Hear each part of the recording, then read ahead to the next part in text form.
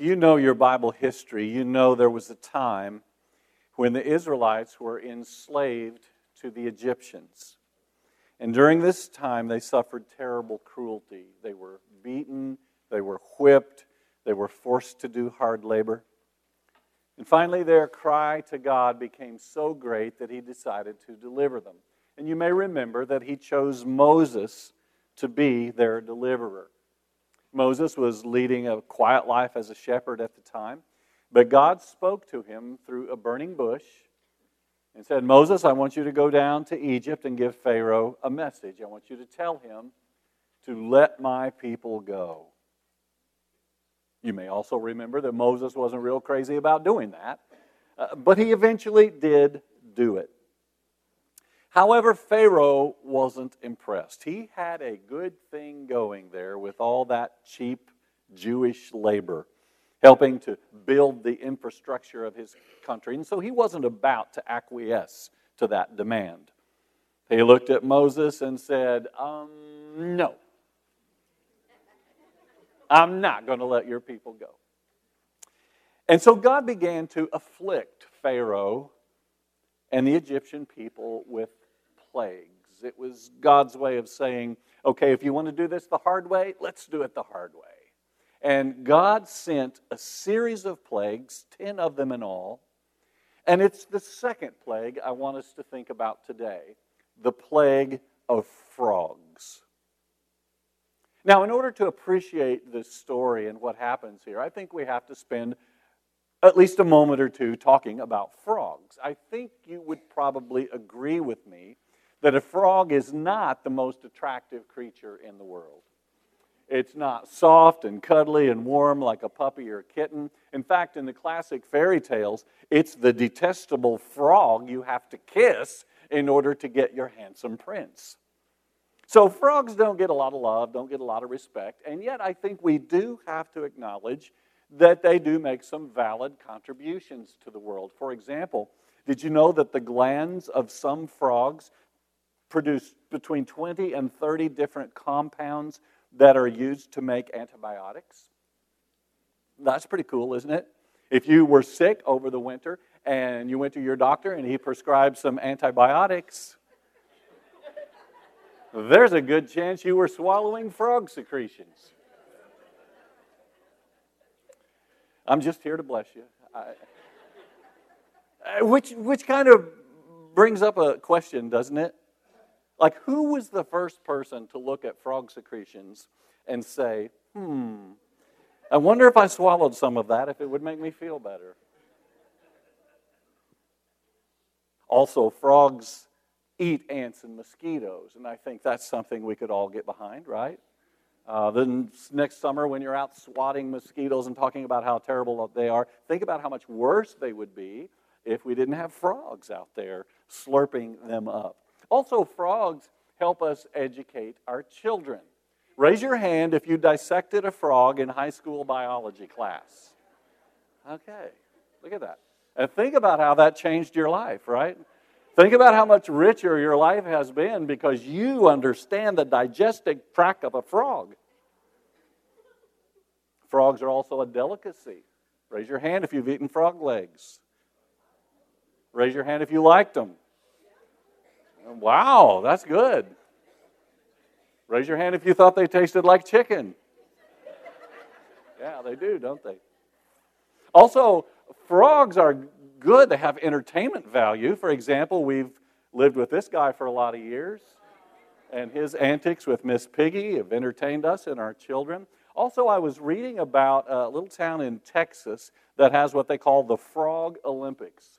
And people come from all over, thousands of people to this little town, and they actually have athletic competitions featuring frogs. And as I was reading about this, I discovered that the world record triple jump for a frog is 33 feet and 5 inches. Think about that. 33 feet and 5 inches in 3 jumps. Now, that had to be some kind of a frog. So frogs are slimy. They're not very cuddly, not very cute. But I think we have to give them some props. They are God's creatures. They do bring some worthwhile things into our world. The problem is when you get frogs in places where there shouldn't be frogs. There was an item in the news not long ago about a woman over in Brandon, Florida, who got up in the middle of the night and went to the bathroom. Now, she did what we've all done, and that is she went in the dark. She didn't turn on a light. We've all done that. You know you don't want to flip on a light at 2 or 3 a.m. and blind yourself. And besides, this is a trip you've made many times, right? From your bed to the toilet. So you know the way. You know where all the obstacles are. And so she did what we've all done. She went without turning on a light. She got into the bathroom. She sat down on the toilet. And she later said that no rocket NASA ever launched shot into the air faster than she did when she felt something. She screamed, she jumped up, she flipped on the light, and this is what she saw.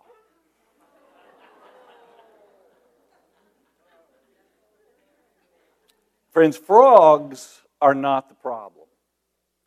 The problem is when you get frogs in places where there shouldn't be frogs. And that essentially was the second plague.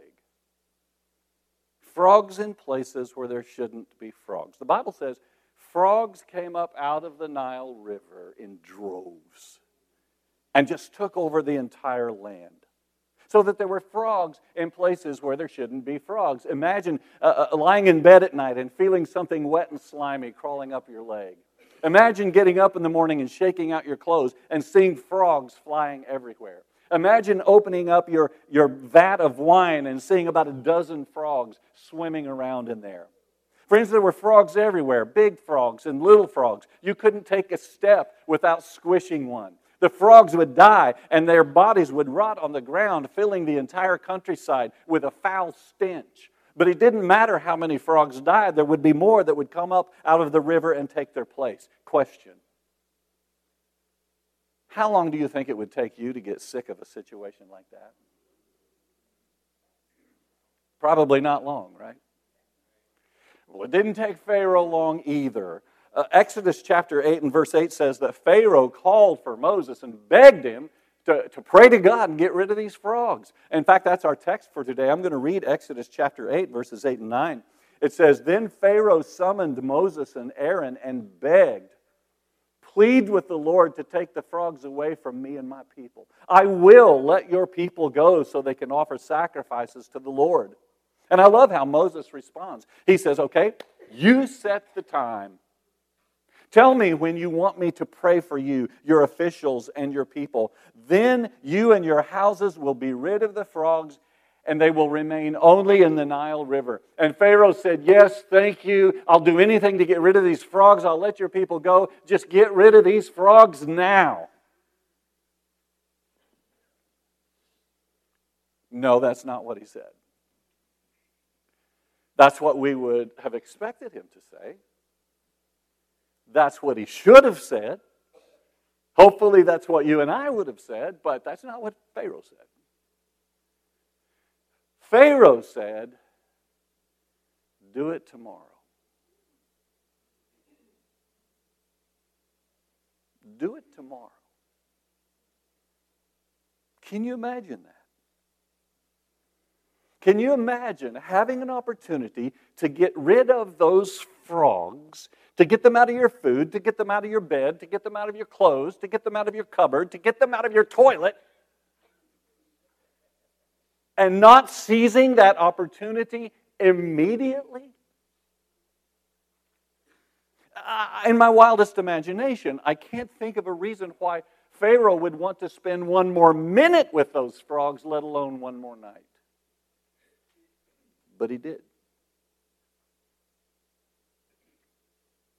And I'll be honest with you, I'm equally amazed when I see people today choosing to live with things in their lives that are making them miserable when they could get rid of them. I'm talking about things like destructive behavior patterns, bad habits, negative attitudes, dysfunctional, unhealthy relationships that become to us like the frogs were to the Egyptians. They bring us discomfort. They bring us misery and pain. They stink up our lives. They destroy our happiness. And yet so often we choose to hang on to them. Even though the Lord is offering to help us get rid of them. The Lord says, hey, I don't want you to live like this. I don't want you to be miserable. I don't want your life to stink. I want to help you get rid of these things. And we so often say, oh, yes, Lord, please, I want to get rid of these frogs. I want nothing more than to get rid of these frogs. But could we do it tomorrow?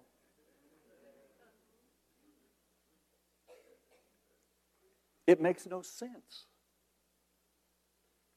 But it happens all the time. Today, if you're choosing to live with frogs in your life, and if you've been telling yourself that tomorrow you're going to work on those frogs, tomorrow you're going to get rid of those frogs, here are two things I want you to think about. First of all, while you're waiting for tomorrow, those frogs could turn into something worse. That's exactly what happened in the case of Pharaoh and the Egyptians. The frogs were bad enough.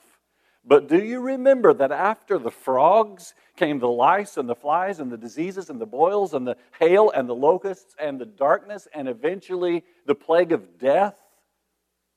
And all of those things could have been avoided if Pharaoh had just done something about the frogs. Listen, friends, when you choose to live with frogs in your life, you will find your life getting progressively harder, not easier. You will find your life getting progressively more complicated, not less complicated. You will find yourself dealing with progressively bigger problems, not smaller ones. And someday when you do finally decide to seek a way out, you'll find that the way out is harder than it would have been if you had made your decision sooner. Friends, it is the nature of problems to get bigger over time if they are not dealt with. Ask any alcoholic who's had his life wrecked by strong drink. And there's a good chance that he started drinking when he was young, maybe even in high school to impress his friends. And now 20, 30, 40 years later, his life is a wreck because of strong drink. Ask him if problems get bigger over time if they're not dealt with. Ask an adulterer who has lost his marriage and lost the respect of his family and friends. And chances are his adultery started out as a casual flirtation in the office with a coworker. But now, maybe 6 months, a year, 2 years later, his whole life, his marriage is wrecked. Ask him if problems get bigger over time if they're not dealt with. Go to a hospital and find a lung cancer patient, somebody who smoked all his life. And chances are he started out smoking as a kid, maybe sneaking cigarettes behind the barn with his buddies. And now 30, 40 years later, he can barely draw a breath. Ask him if problems get worse over time if they're not dealt with. It is the nature of problems to grow if you don't deal with them. You get one that's the size of a BB, then after a while it's the size of a marble, then a golf ball, then a baseball, then a basketball, then a beach ball, and it's wrecking your life when it all could have been avoided if you had dealt with it when it was the size of a BB. Some of you are probably facing this reality in your life right now. You may be dealing with a problem or maybe a complex network of problems that all could have been prevented if you had just made one good decision at a key moment in your life. That's right, I said one good decision.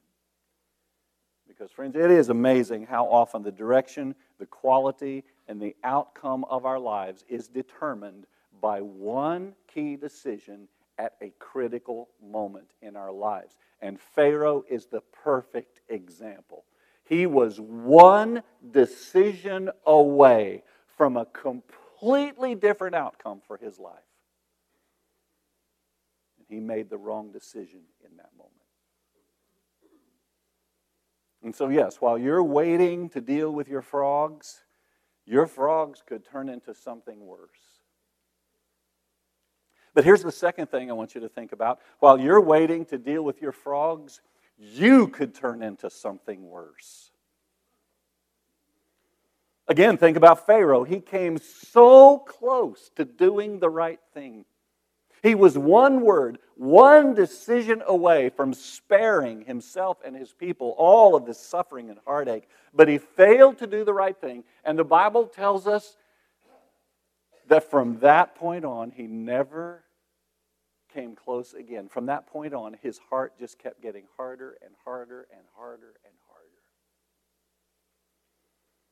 And this is something very serious for us to think about. When we fail to do the right thing at a critical moment, it changes us, and not for the better. I think about all the men we've heard about in the last year or so, famous, high-profile men who've had their lives and careers wrecked by accusations of sexual misconduct. For every one of those guys, there was a beginning. For every one of those guys, there was a moment when they could have made a decision that it would have taken them down a different path. For Harvey Weinstein, for Matt Lauer, for Charlie Rose. You know the names. You've seen them all in the news. There was a moment early on when every one of those guys could have said, this is wrong. I can't be doing this. This is going to destroy my life. It's going to hurt innocent people. I've got to deal with this. But apparently, obviously, every one of those guys said, you know what, I'm not going to worry about that today. And look what happened to them. I think maybe in the beginning, a lot of those guys were just kind of confused, misdirected guys who made bad choices. But over time, they became a lot worse than that, didn't they? Over time, a lot of those guys became full-blown predators.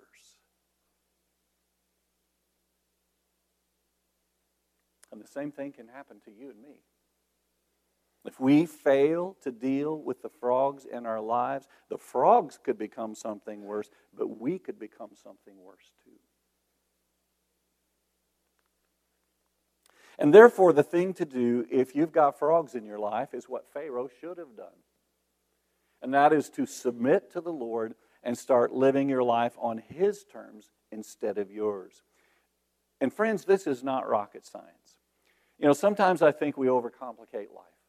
Sometimes I think we get the idea that life is this complex mystery, this puzzle that we have to try to solve. And maybe the problem is we go to the bookstore and we see books that like The Secret of Happiness or The 7 Secrets of Abundant Living. And we think, oh, secrets mean mysteries. Oh, life is so complicated. No, it isn't.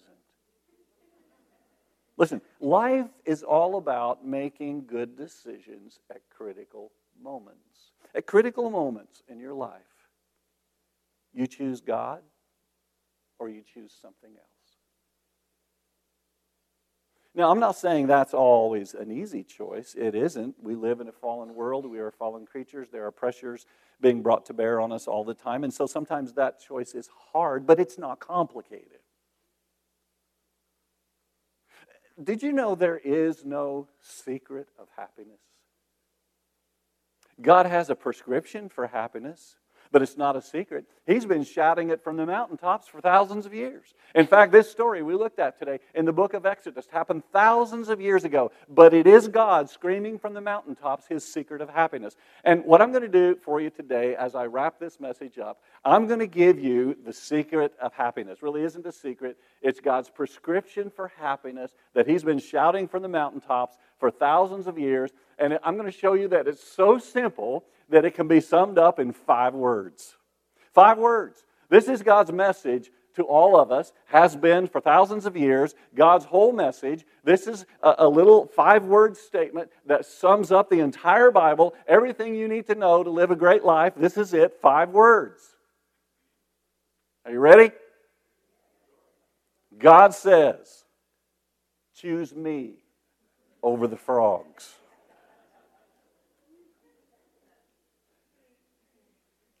That's everything you need to know. to live a great life. God says, you want to be happy? You want to lay your head on your pillow at night and feel good about yourself and sleep well? You want to have good relationships? Choose me over the frogs. Let's stand.